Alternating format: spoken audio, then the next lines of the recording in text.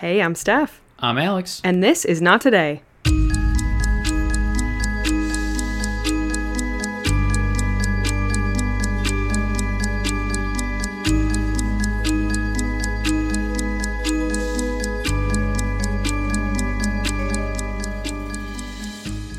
And we're live. Hello. How are you? I'm fantastic. How are you?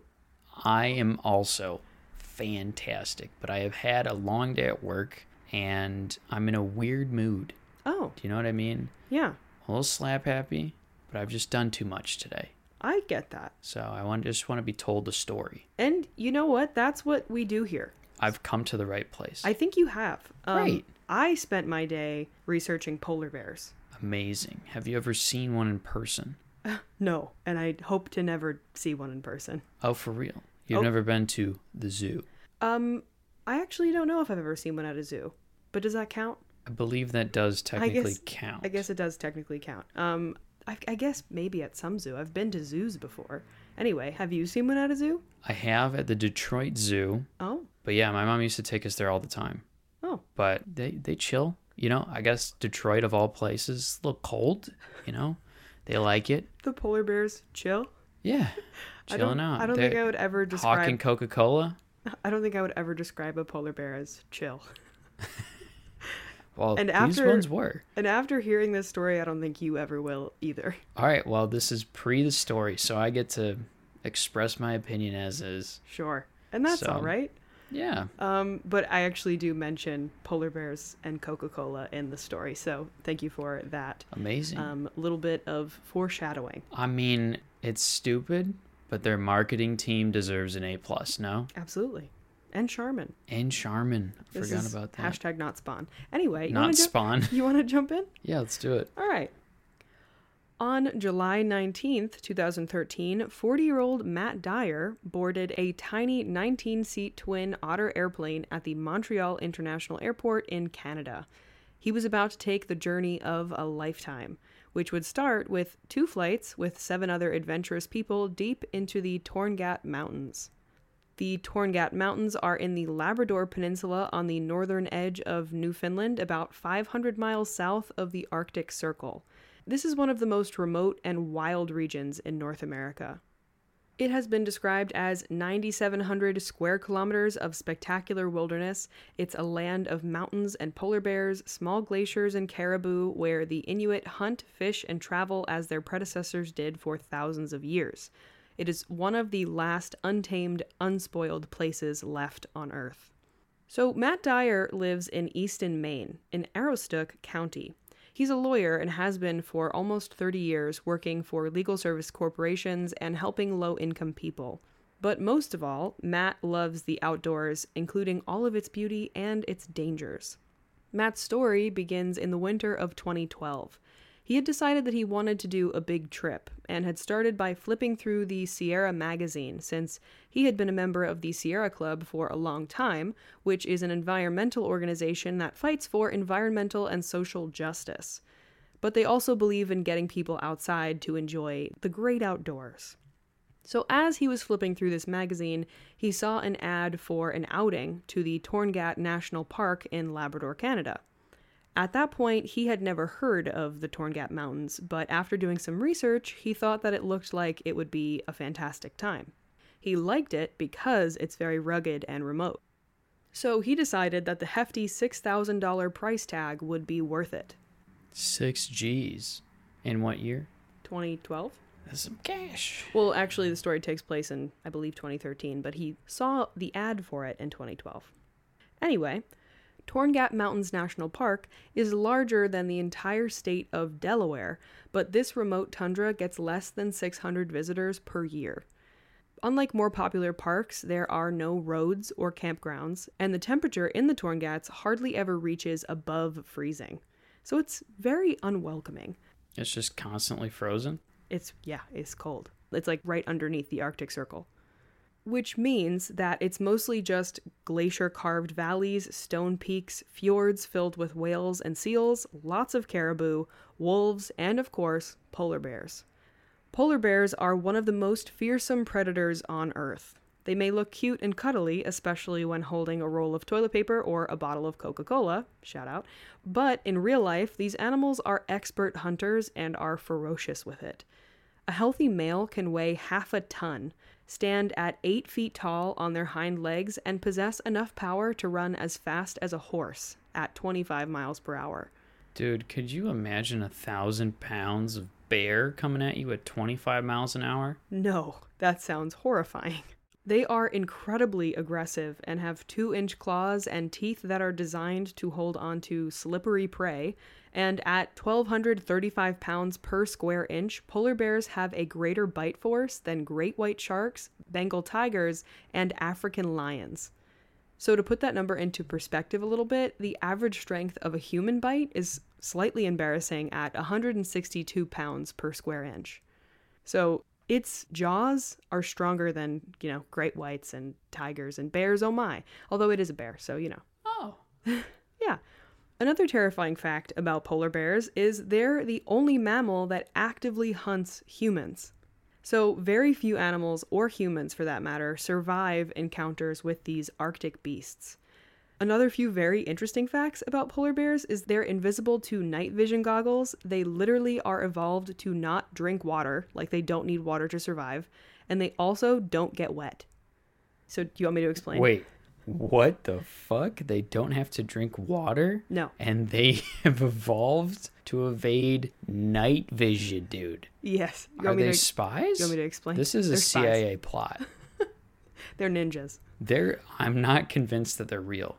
I'm convinced that they're agents of the CIA. They might be, just like how pigeons are part of the bourgeoisie. That's right, and they recharge on the phone lines. You're with me now. The pigeons are a part of the government. Anyway, so the night vision thing, they have a heavy layer of blubber and thick fur that keep them hidden from night vision goggles, so you can never see them coming, but they can see you. So that's very fun. So, like, their heat doesn't come out? I guess not. That's wild. Yeah. And most of the fresh water in the Arctic is frozen, so they're evolved to not drink water since they can get all of the H2O they need from the chemical reaction that breaks down their fat. So they literally do not need to drink water. They never drink water ever? I don't know if they never do, but they don't need it to survive. That's insane. Yeah. And they don't get wet. They have 2 layers of fur, so although they swim in these freezing waters and can for a very long time, like days at a time, they can swim, their inner fur never gets wet. So when they get out, they can just shake it all off and just keep on hunting. Dude, evolution is insane. Yeah. It's evolved to not drink water and swim in frozen shit. Yeah. For days? It's just crazy that these things exist. They're built different. The apex predator, Yeah. So that's a lot of information about polar bears, but I found it very interesting, and hopefully you did too. But anyway, 61-year-old Rich Gross and 60-year-old Marta Chase were also on this trip with Matt Dyer, and were actually the leaders of the trip with the Sierra Club. Rich and Marta were the 2 people who made this trip happen. Rich had initially found the spot, and Marta arranged all the transportation and talked to Parks Canada to tell them their plans for travel. They knew that polar bears were a concern, but also talked to Parks Canada about the precautions they should be taking to be as safe as possible, and everything seemed good.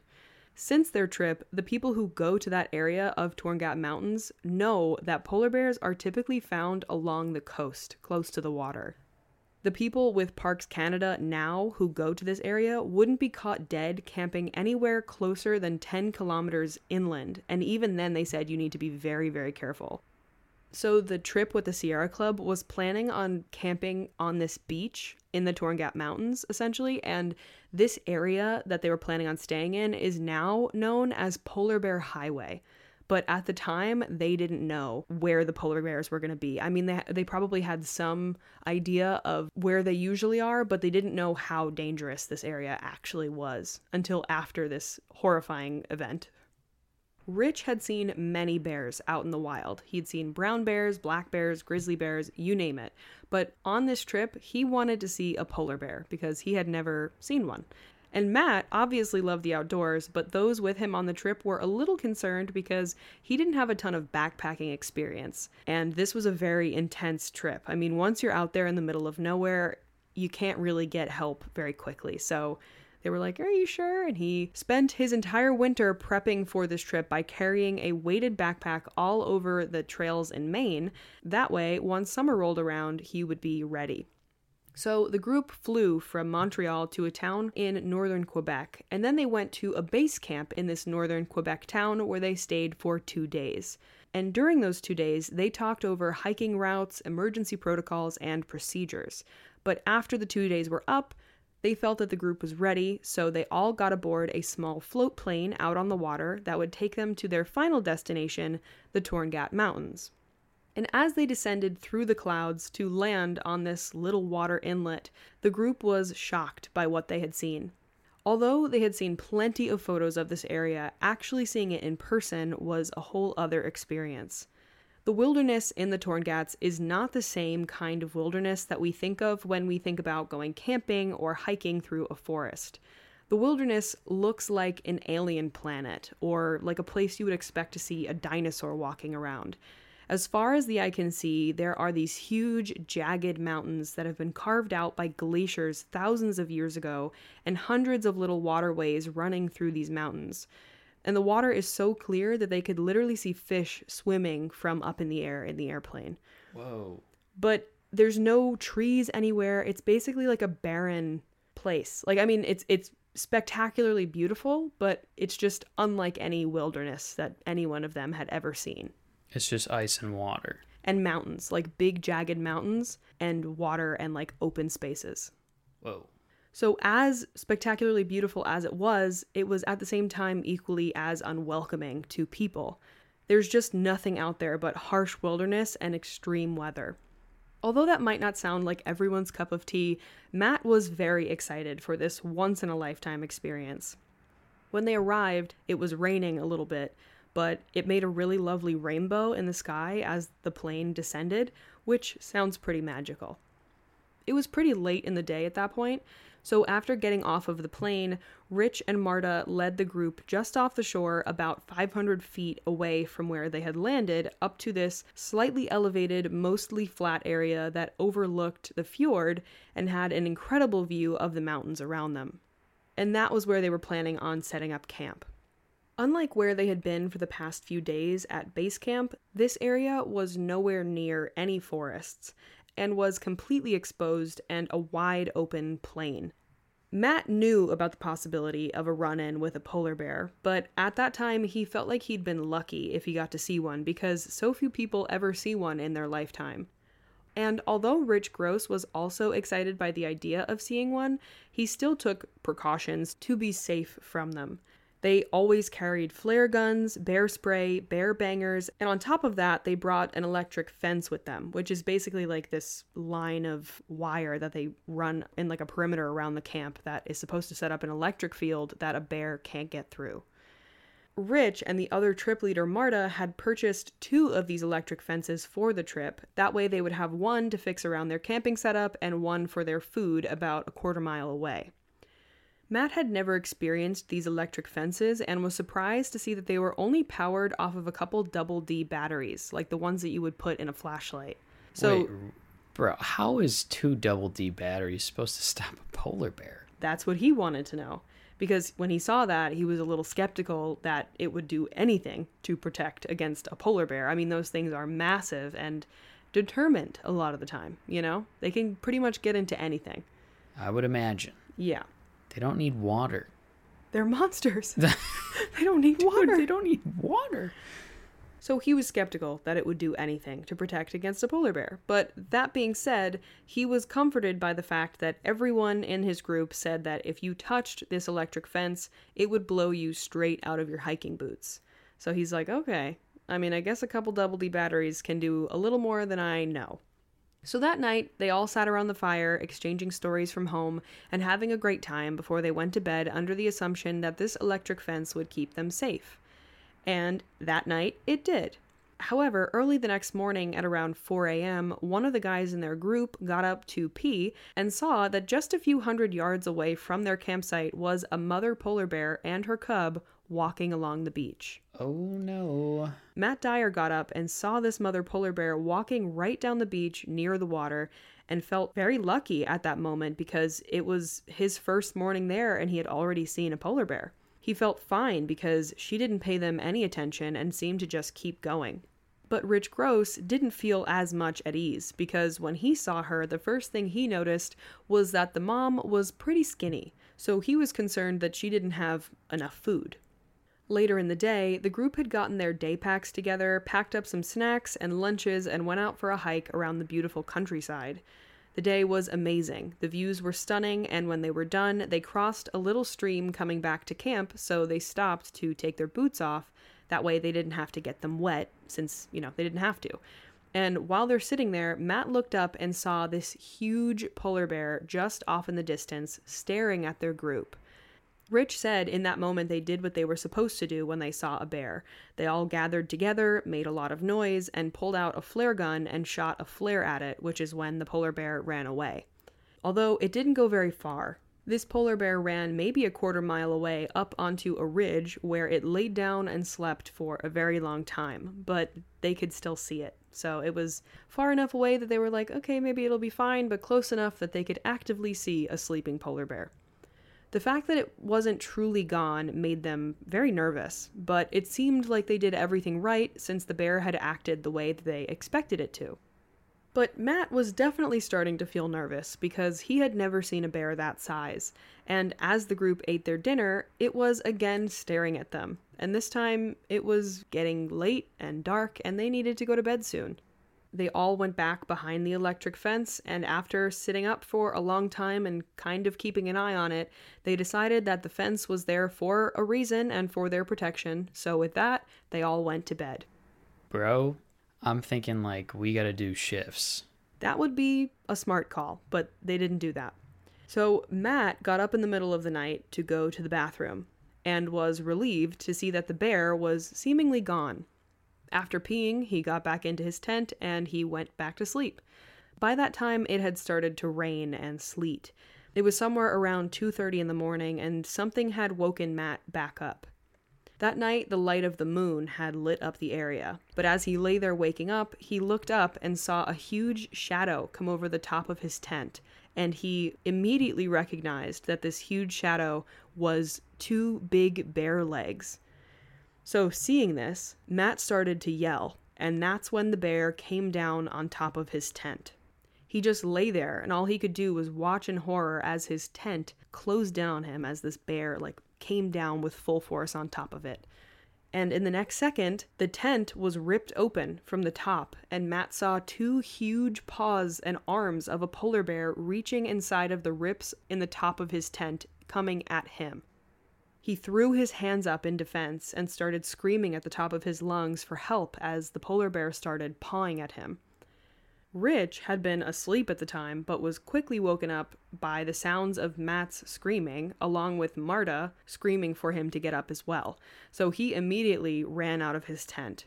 Matt was underneath this gigantic polar bear that was trying to get him into his mouth. And Matt had been covering his head with his hands because he knew that's what the bear was going for, but soon it got him. Which is when Matt felt a vice-like grip on the top of his head, and before long he was flung out of the hole in his tent with such force that the wind was knocked out of him, and he was pulled into the night. Matt said the feeling of being pulled out of his tent was so intense it was like being a cork coming out of a champagne bottle. At that point, everyone had woken up and come out of their tents to see Matt being dragged away by this polar bear by his head. And Marta kept screaming, "He got Matt." This whole time, Matt couldn't move, and all he could hear was this crunching sound, which he would later find out was the sound of his skull and his jaw breaking under the pressure. The polar bear, still holding on to Matt by his head, started running. He dragged Matt's helpless body away from the campsite, and with each step, it exhaled this thick stench of dead fish, and he felt its saliva running down his face. Ooh. A voice in his head came to him and said, "You know you're going to die, right?" And another voice said, "Yeah, I know." So he's in some kind of like calm acceptance at this point that he's literally going to die. Oh my God. I mean, so I imagine its jaws are between his like chin and his skull. Just about. His head was a bit at an angle, so his head was almost entirely in the mouth of this polar bear. The only part of his head that wasn't really in its mouth was like one of his jaws, like one of the sides of his face. Ugh. So he could feel the bones cracking where the bear was biting into his neck and skull. Which is when he heard a swoosh and saw a flash. Rich had kept a flare gun loaded and cocked in his right boot at the front of his tent. So as soon as he came out and saw the bear, he immediately grabbed the flare gun and started chasing after them in his underwear. So he aimed the gun at the ground in front of the bear and pulled the trigger. And because Rich had shot off a flare, the bear dropped Matt and sprinted about 50 yards away. I mean, I can't even imagine that scene. He's chasing after a polar bear in his underwear with a flare gun. And then he shot it at it and it worked. Yeah, I mean, that was one of their main sources of polar bear protection is a flare gun. I know, but I'm just imagining the scene. It's yeah, insane. He's running after a polar bear with his friend's head in its mouth. Ugh. So it drops Matt. And he wanted to get up, but he was far too broken and wounded to move. And he wasn't out of danger yet. As he lay there, he heard the sound of the beach rocks shifting as the bear walked closer and closer once again. As he lay there in excruciating pain, he knew this animal was coming back, and he started playing dead, but also prepared himself to be eaten alive. Which is when Matt heard his tripmates screaming from somewhere nearby, "Don't come back, don't come back, don't come back," at this bear. They're just trying to act like big and scary, even though they're not big and scary. So Rich shot another flare at the bear, and then silence. Matt said, quote, "I was bloodied and unable to move, and I'm sure they thought I was dead. I could hear someone trying to call for help on a satellite phone. Despite the pain, relief washed over me. Moments ago, I had all but given up. I can't believe I'm alive." I mean, his mentality through the entire attack is kind of remarkable. It was like he was almost at peace immediately. I guess and now he's just grateful to be alive. Yeah, I guess his brain is just like, we're not going to let you think too deeply about this, you know? Right. We're just not going to feel those feelings yet. Yeah, we're going to hold him in instead. So at that point, Rich realized that they had to go after Matt because he couldn't move on his own. Which was very scary because he and this other man who went out to retrieve Matt didn't know where the bear was or if it was coming back. When the two of them made it to Matt, they realized they weren't going to be able to pull him back, so two other people from the group came out as well, and all of them pulled him back and then into a tent. The electric fence had obviously been destroyed, and the group had no idea if the bear might come back. But while that was on the back burner, they also had to put all of their energy into keeping Matt alive. Which definitely was not going to be easy, because they were in the middle of nowhere, in this rugged wilderness. All they had was a satellite phone. All Matt could do was lay there and listen to Marta trying to hail someone up on this phone for help. But they didn't plan for a polar bear attack. They knew what they should do when that happened, but it turned out getting a rescue was far more difficult than they expected. They had a bunch of different numbers of organizations for their satellite phone. They had Royal Canadian Mountain Police, Parks Canada, and the number for base camp. And they knew that all of those places had helicopters, so they thought that someone would be able to come out hopefully soon.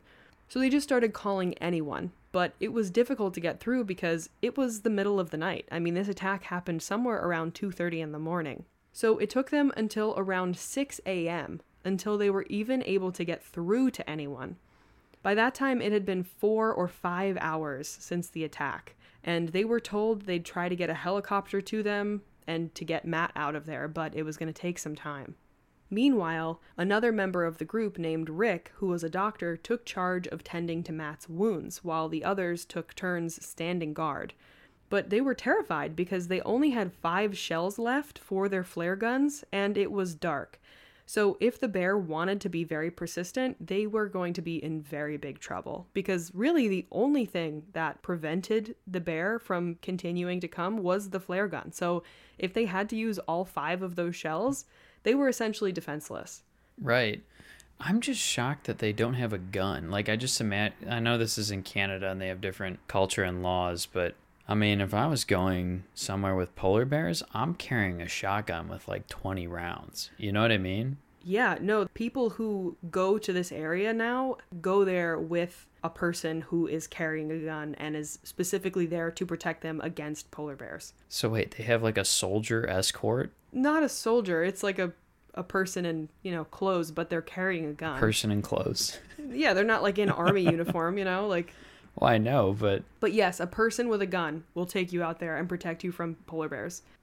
But I don't think they had a gun. They had just bear spray and flare guns, pretty much. Not very, confidence-inducing. No. But Matt got very lucky because this was the best group of people that he could have been there with.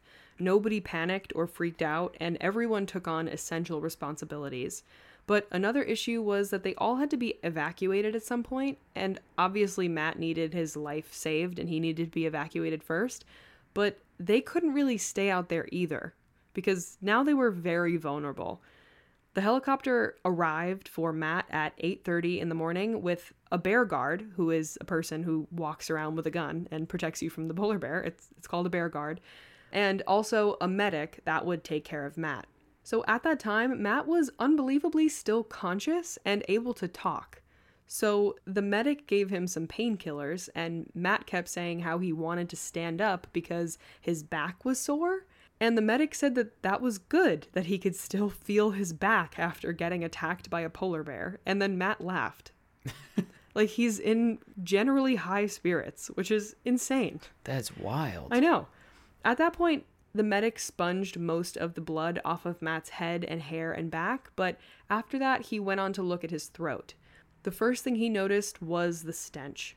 Matt had probably swallowed or inhaled at least half a liter of blood, and it was going rancid inside of his lungs.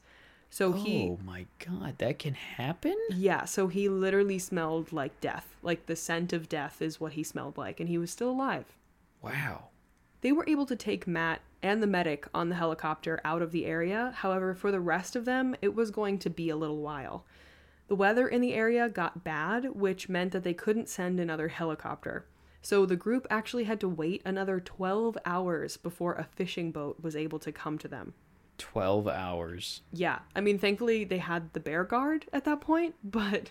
Yeah, no, I'd be like, hey, still. Can you pop one off? Make sure it works. Yeah, just... Can you load it up? Take the safety off. Right. Thanks. So this fishing boat was going around 9 knots an hour, so it took a very long time to get to them. That seems incredibly slow. It was. The group was just scared that they were going to have to spend another night out there because they weren't sure that they would make it another night out there alone. But thankfully, they were taken out of there by fishing boat before that was a concern. So at the ripping speed of 9 knots an hour. Yeah, 12 whopping hours later. How many miles per hour is that? For those interested, 9 knots is 10 miles per hour. Painfully slow. Yeah. Which is why it took forever for them to be saved, because also it was bad weather, so they couldn't even really go out and get them. I mean, they're in buttfuck nowhere. Yeah, I mean, that's an understatement. It's one of the most untamed areas in the world. After being put into a medically induced coma, Matt eventually woke up in the hospital in Montreal, and there was his wife looking at him, which was a huge relief. The bear had cracked several vertebrae in Matt's neck, severed his carotid artery, and cracked his jaw.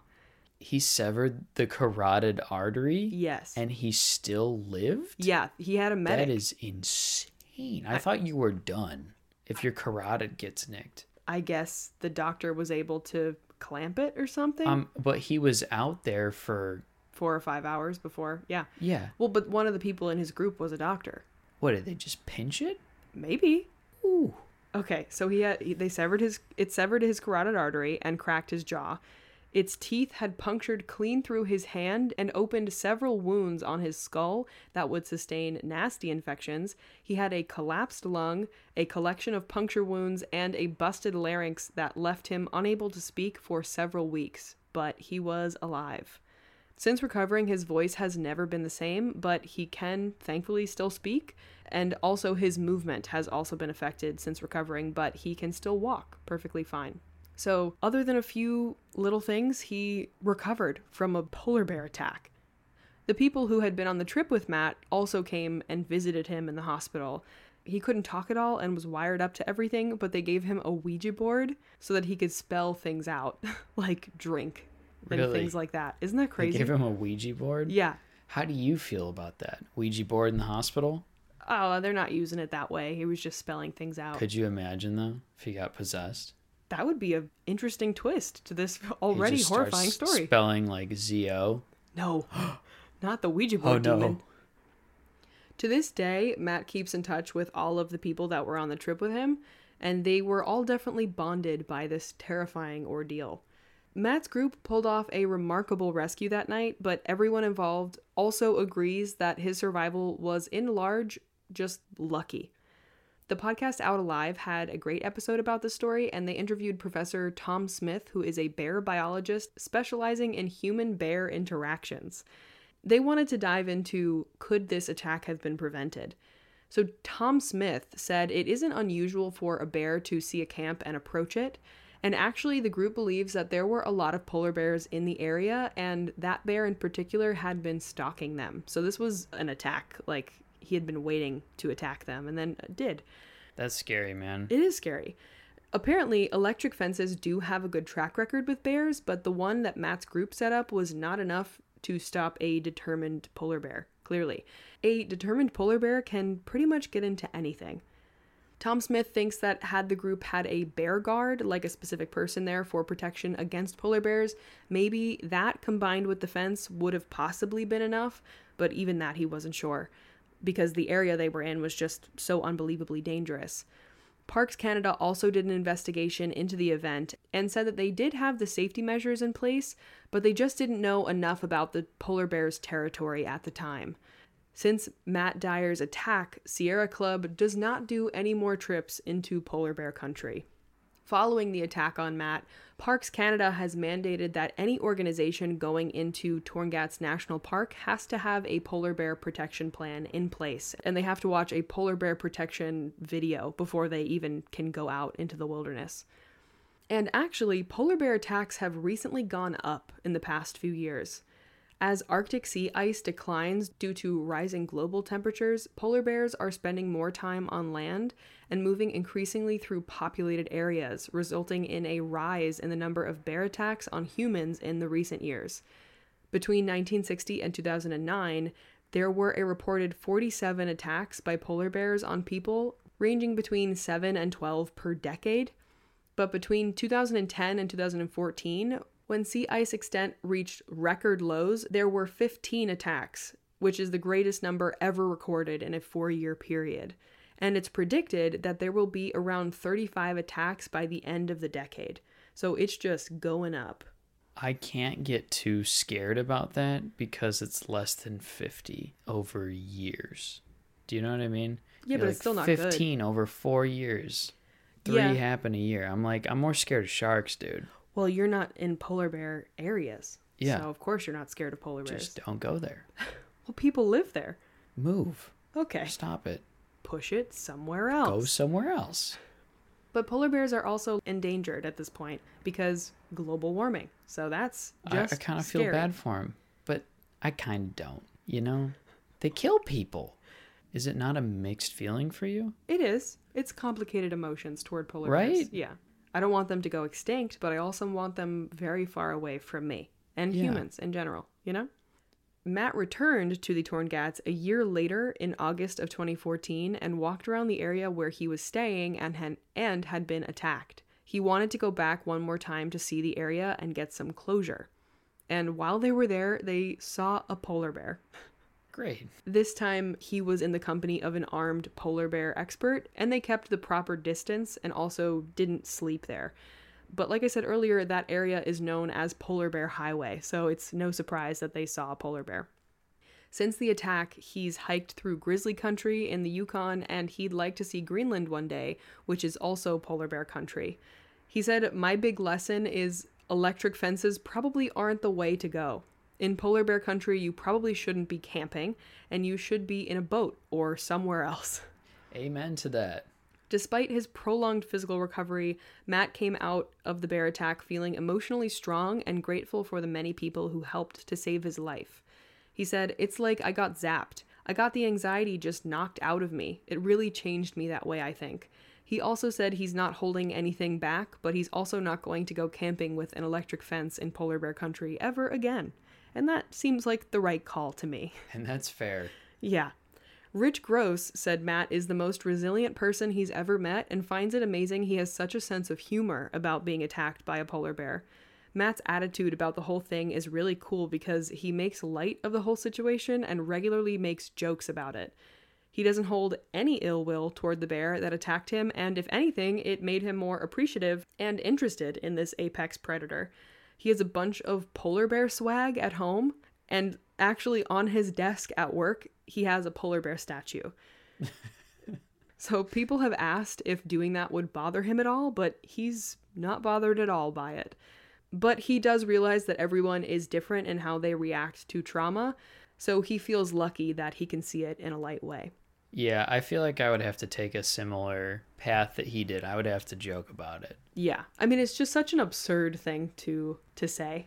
You know, yeah. I got attacked by a polar bear and survived. And he has a freaking statue. Yeah. He has merch. He's got so much polar bear swag. He's like, I have polar bear shit everywhere. I think it's great. He even said, you have to go sometime. So I feel like death by polar bear isn't the worst way to go. Like, he's made that joke. I have a lot of counter arguments. Being eaten alive, definitely you notice it, you know. Definitely not the way that I would choose to go, but he seemed pretty at peace with it. It actually seems like one of the worst. One of, in my book. But then again, I've never almost been eaten by anything, so I can't really chime in here, you know?